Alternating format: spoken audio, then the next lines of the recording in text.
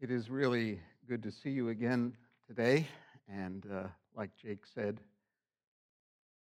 we had a busy weekend here. Friday night was full to overflowing with a concert of praise and worship. Brought many people from outside of our church family, and yesterday our church family and many others who knew and loved Debbie McElhenney were here yesterday afternoon. I might say if you were not here or if you didn't get the little booklet that we talked about yesterday, out in the lobby right by the pallet wall, you'll see a table there with some flowers. There are cards that you can write a memory if you would like to share with Debbie's family what you can remember that is a blessing about her. And there's also, I think there should still be a little stack of the booklets out there as well. And as I thought about Debbie, even this morning, getting ready to go back to our series here on the Sermon on the Mount, I thought about how yesterday we talked about the impact she made in people's lives and how Christ had rescued her by taking her sins away and taking the normal Debbie and making her the supernatural Debbie, changing her so that Christ came to be at home in her heart. And then last week, 1 week ago, God took her home to heaven. And I was thinking, she lived in front of us the Beatitudes. We looked at those a few weeks ago, right? The Sermon on the Mount starts with those. Blessed are those who are like Debbie McElhenney. She lived and modeled for us generosity, humility, joy, love, all of those virtues that now we say, Lord, make me an instrument of your peace like Debbie. So I take a deep breath and I say that last Sunday, Pastor Shep reminded us about Jesus' words in Matthew 5, verse 20. Now, I might say the problem, if there's a problem, with us talking about Jesus' Sermon on the Mount is that he preached it at one time, and we're slicing it up into about 12 Sundays from now till Holy Week. So what that means is we're diving deep, but we may forget the context of what was said. So I remind you last week that there's a verse here that it seems a little odd, but it reads this way. Jesus says, I tell you that unless your righteousness, your standing before God, surpasses that of those Jewish leaders called the Pharisees and the teachers of the law, you're not going to make it to heaven. You will not enter the kingdom of heaven. Now, when you think about it, I mean, as he mentioned last week, when you hear the word Pharisee, right, that's the person you would think about who is ultra righteous. And Jesus says, no, you got to beat them. Or do you? Or how do you, right? And last week, Pastor John reminded us that the only way that this can happen is a different way.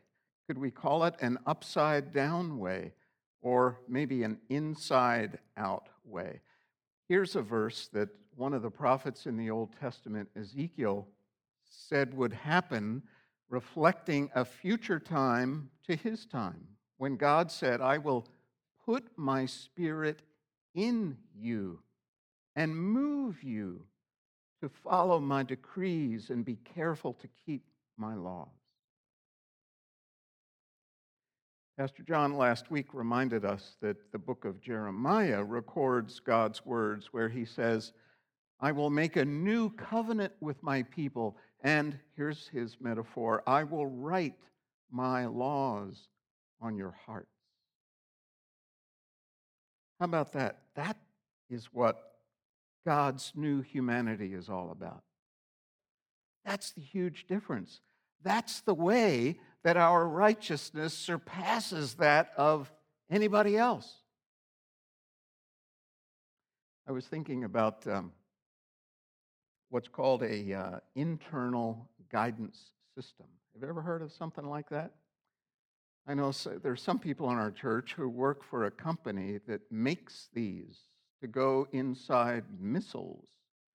And I don't know too much about it. One time I was having lunch with one of these gentlemen, and I tried to probe him, and you could tell he was changing the subjects on me, which was right to do. But you know how these things work, right? You put this little, I guess, computer board, and if I'm wrong, correct me, but you put this inside the missile, and you can literally direct that missile anywhere in the world to land and do its job simply because of that very small guidance system that's inside this missile. God puts his guidance system, namely himself, in his people's hearts. That's the radical difference between his old way of doing something and his new way of doing something since Jesus came. So today, I get to take us from verse 21 in Matthew all the way till the end of the chapter, which is verse 48. Now, that's a lot of passages. But if we work backwards and look at this kind of like a frame or a bookend, if Jesus started by the challenge of, you got to have better righteousness, listen to how he ends this part of his sermon where he says, be perfect as your heavenly Father is perfect. Now, I don't know what you hear when you hear those little words, be perfect. Maybe you hear your parents when you were little correcting you, or a teacher. Whatever. It could be that you have fear? Maybe you're a little paralyzed by, no, I can't do it. Or you're expecting too much of me, right? Nobody's perfect, we might say. But Jesus says it. He doesn't say just try a little harder or be a little better. He says be perfect. Well, could I suggest that our response of fear or frustration is misplaced? As God's new humanity, he's not calling us to the impossible. He doesn't want us to be afraid. I mean, think about it. If he says in verse 20, you got to beat the Pharisees, and then at the end, you got to be perfect, and in the middle, which we're going to look at in just a minute, he's going to say, I tell you, here's how you should follow God. He's not saying, don't do it. Why would he say, I demand perfection, which nobody can do, so here are ways to do it? That doesn't make sense. What I'm saying is, when Jesus says be perfect, he is telling us that we can achieve something. It doesn't mean that we're to become perfect in everything we do. It means that with our new internal guidance system, directing our hearts to obey God, we follow the perfect path laid out for us by Jesus. We strive for this ideal. We pursue this perfect goal, all the while fully aware that complete perfection is not possible in this life. I mean, isn't that what you might do in sports or music or something, where you want to achieve something? You set your goal really high, right? And then you work toward it. If you have mediocre goals, you're going to have mediocre results. And when Jesus says be perfect, he's not saying, well, I know you really can't do it, so just give it up. Or, what I've heard some people say, you can't do it, I did it, and we'll remember that at the Lord's table in a moment. And I want to say, yes, that's true, but it's only because of what he has done that he has now planted his Spirit in us that gives us the desire, the delight, and the ability to do it.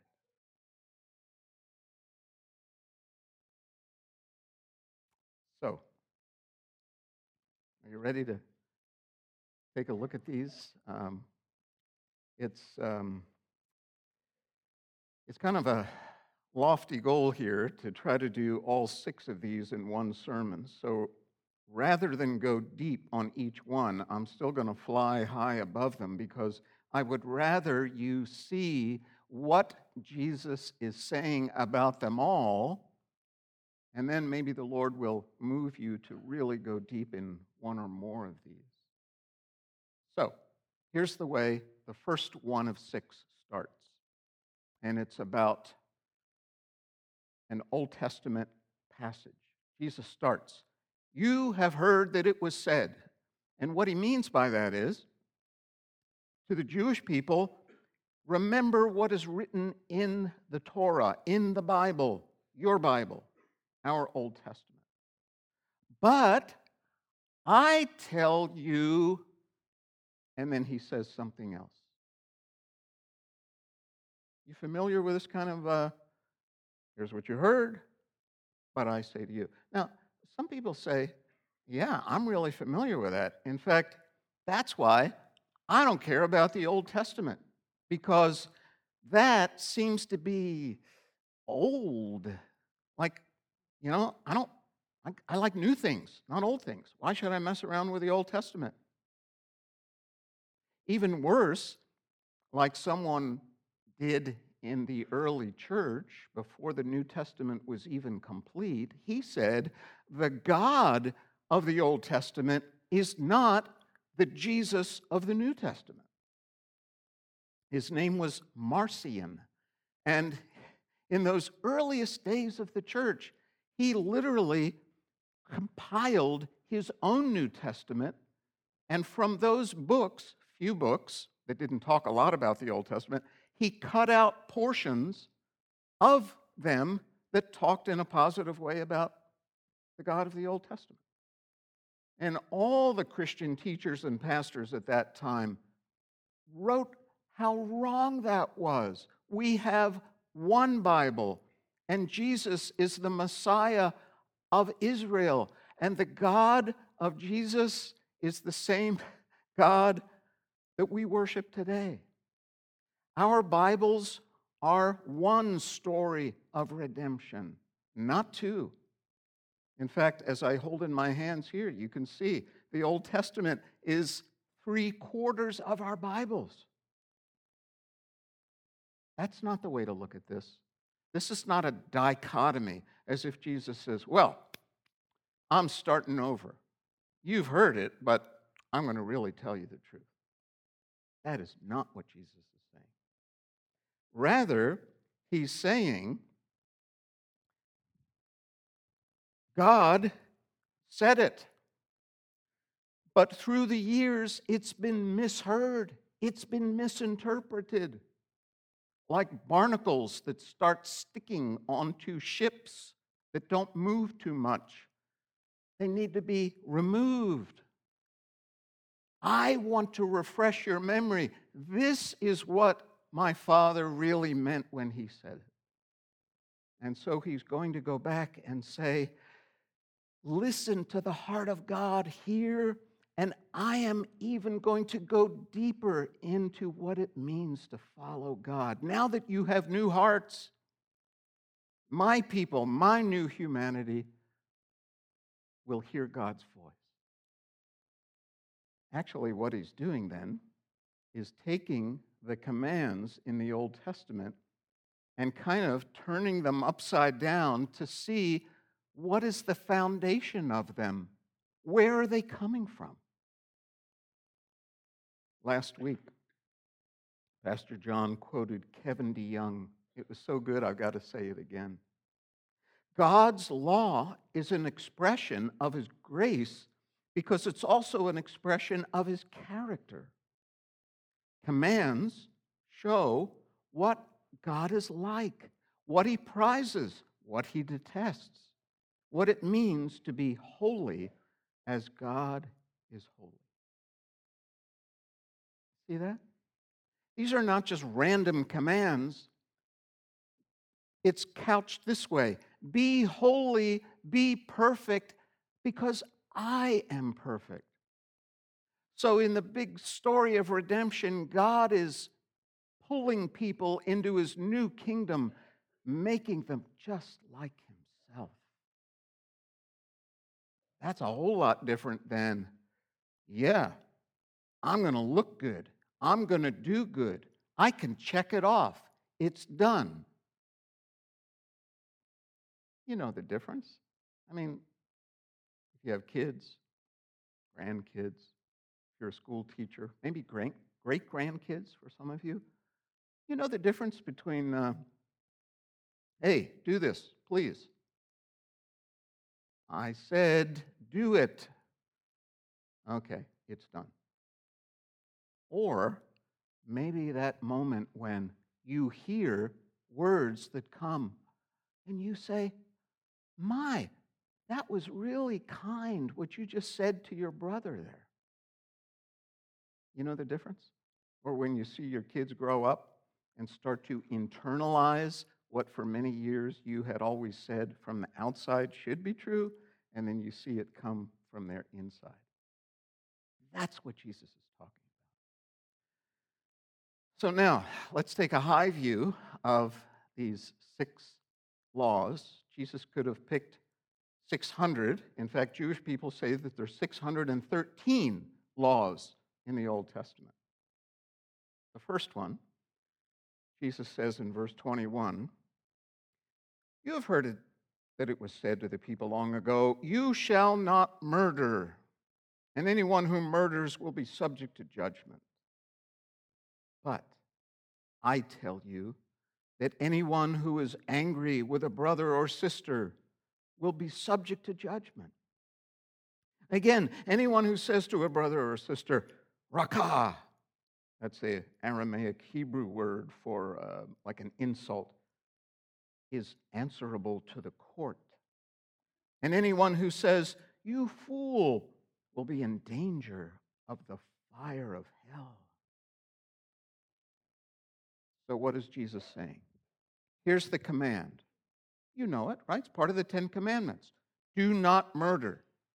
Jesus says if you take that command and go inside of it, turn it upside down, it's really not just talking about the action of murder, for sure it is, but it's talking about the intent, the imagination that wishes that person gone from your life.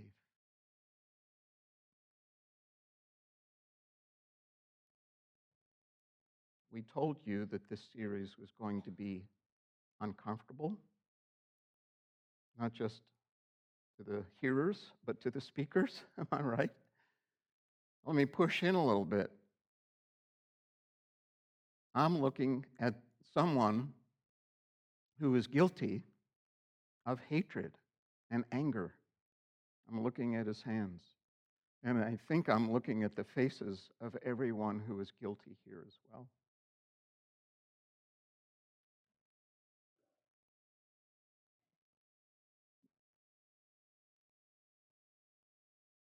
Our new humanity says what? Not just don't, but Jesus says it in the next paragraph. Maybe I should read it. Therefore, if you are offering your gift at the altar and there remember that your brother or sister has something against you, you leave your gift there in front of the altar. First, go and be reconciled to them, and then come and offer your gift. The heart of God is not one to sit and stew or to wait, but to go, to run. Like that father who looked and waited and then ran when his son came back. It's not just if you know that you have something against someone. Jesus pushes in even more, what I just read. If you know that someone else has something that they're holding on to, maybe because you did it, then you go, and hopefully you'll meet each other on the way. That's what this Lord's table is all about, too. We are one body. And if there's anything that's keeping you from someone else, I hope that today you'll text them, email them, call them, meet them, and be reconciled. Now, that's just the first one. You feel the weight of this? I've got 5 more. Jesus does. So here we go. The second one reads in verse 27, "You have heard that it was said, 'You shall not commit adultery.' But I tell you that anyone who looks at a woman lustfully has already committed adultery with her in his heart." Again, the command, the action, sexual unfaithfulness. Jesus pushes it inside to our imaginations. This is difficult because we think, well, it's okay. If I don't do it, it's better, right? If I don't do it. Well, yeah, it is, but that doesn't mean that you're pleasing God or reflecting His glory. Well, what's His glory? God is a God who doesn't take advantage of people, doesn't use people for His own means. He is a God who gives His people the same kind of character that He wants, one of purity.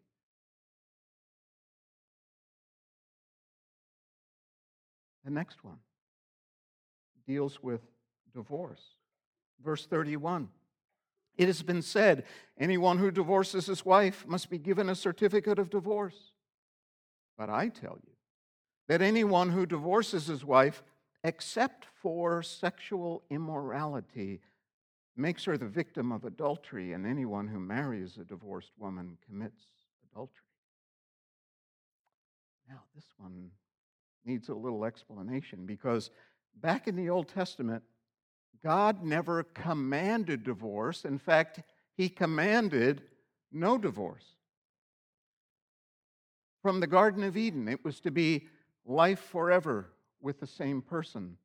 But Moses wrote into the law an allowance that if you're going to do it, at least write it down so that it's fair and just between both people. And what the Jewish people did, sadly, was to say, oh, well, if we write it down, okay, then we can write down any reason.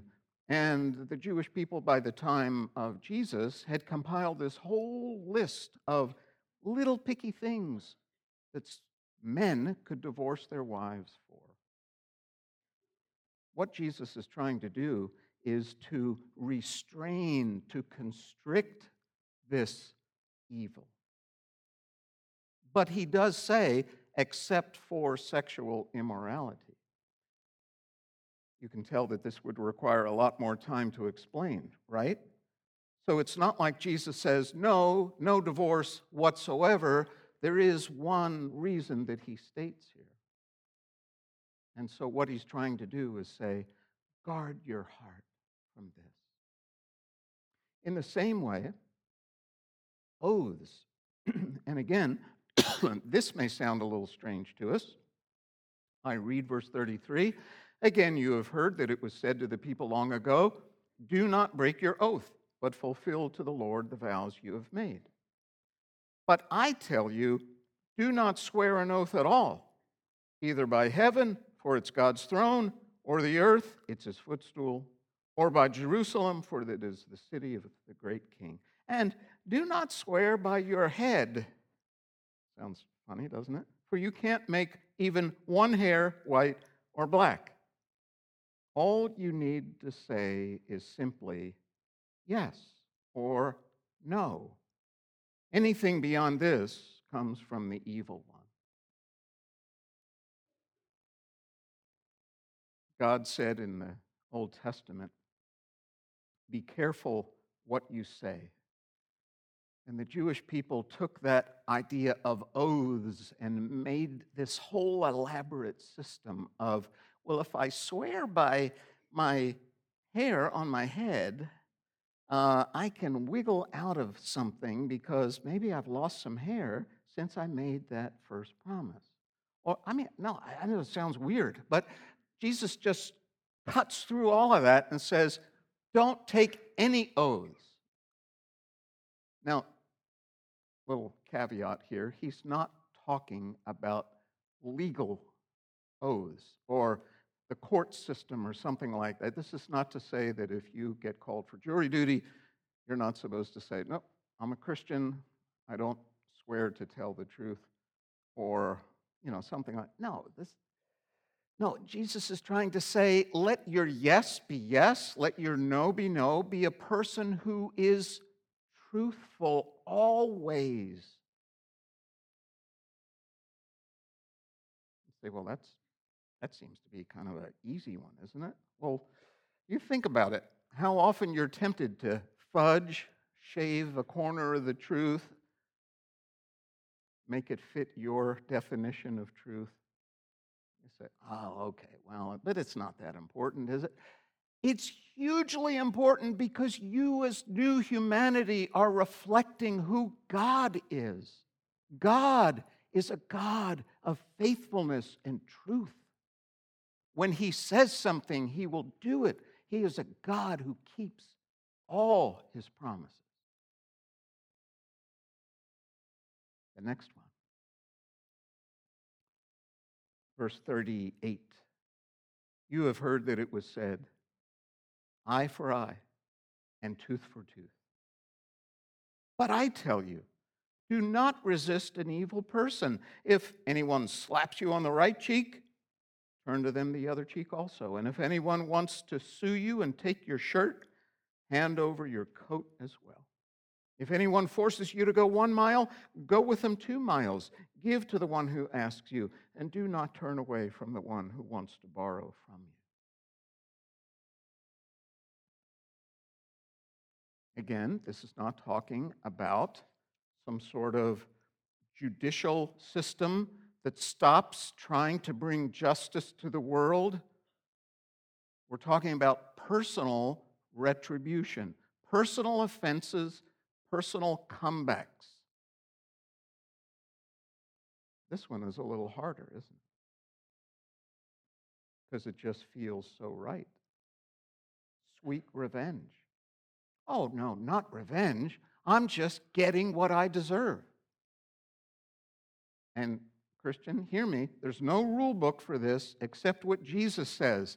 He says, no, when it comes to eye for eye, which was meant in the Bible to say there should be justice. If somebody takes out your eye, you don't take out 2 eyes, only 1 eye. Equity and justice is what should rule in everything.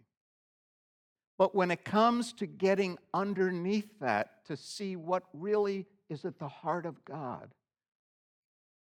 is it okay to be just? Well, yeah, it's really good to be just. But sometimes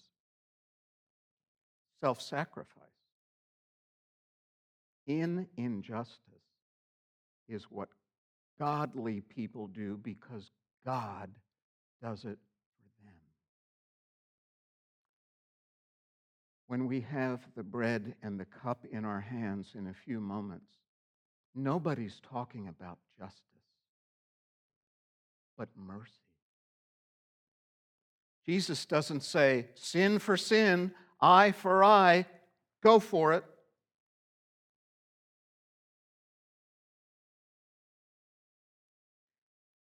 If you're looking for me or Jesus or someone else to tell you, well, then what do I do here? Let's start in my home.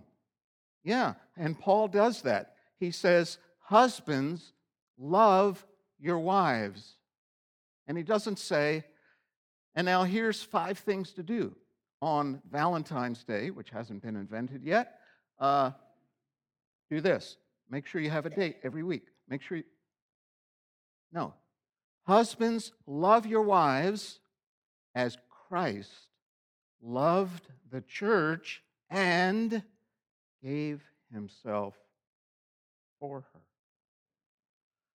I much prefer justice because I might win. Or I might point out the faults.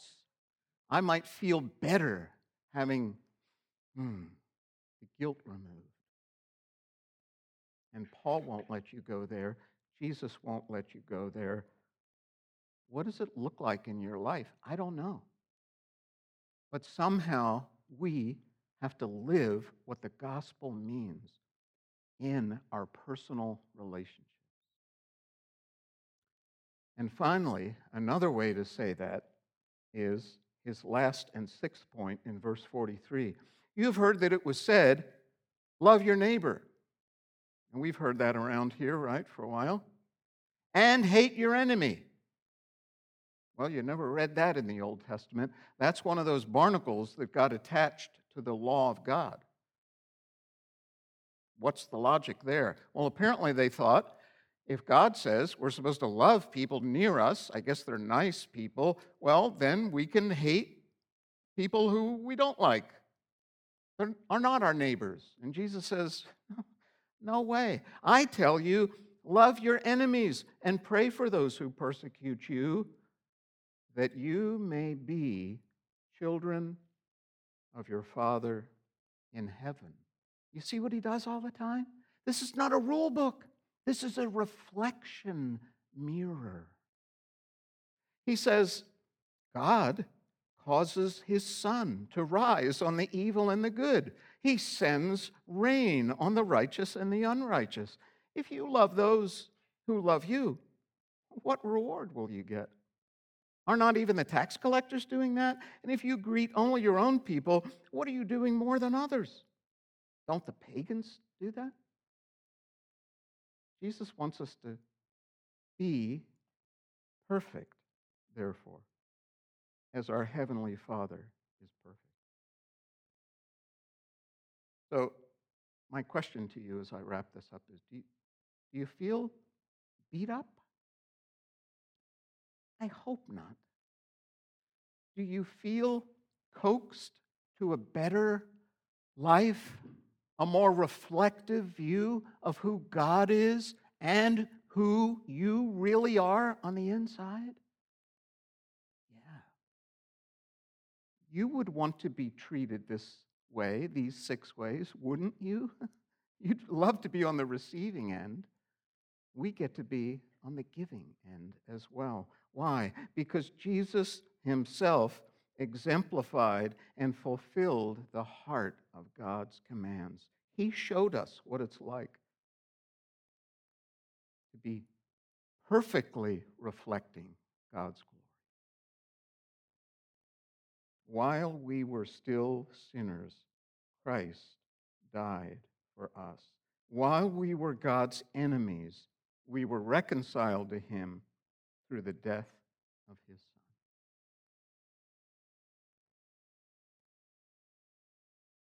John Newton, author of Amazing Grace, at the end of his life wrote, I am not what I ought to be, and I am not what I want to be, and I am not what I hope to be, but still, I am not what I used to be,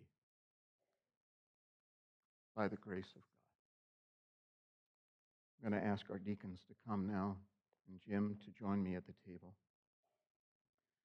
Father, thank you for planting your Spirit in our hearts. And we pray now that you would feed us by the living bread, by our Lord Jesus Christ, as we partake of him. May your presence be close and feed our souls. In Jesus' name we pray. Amen.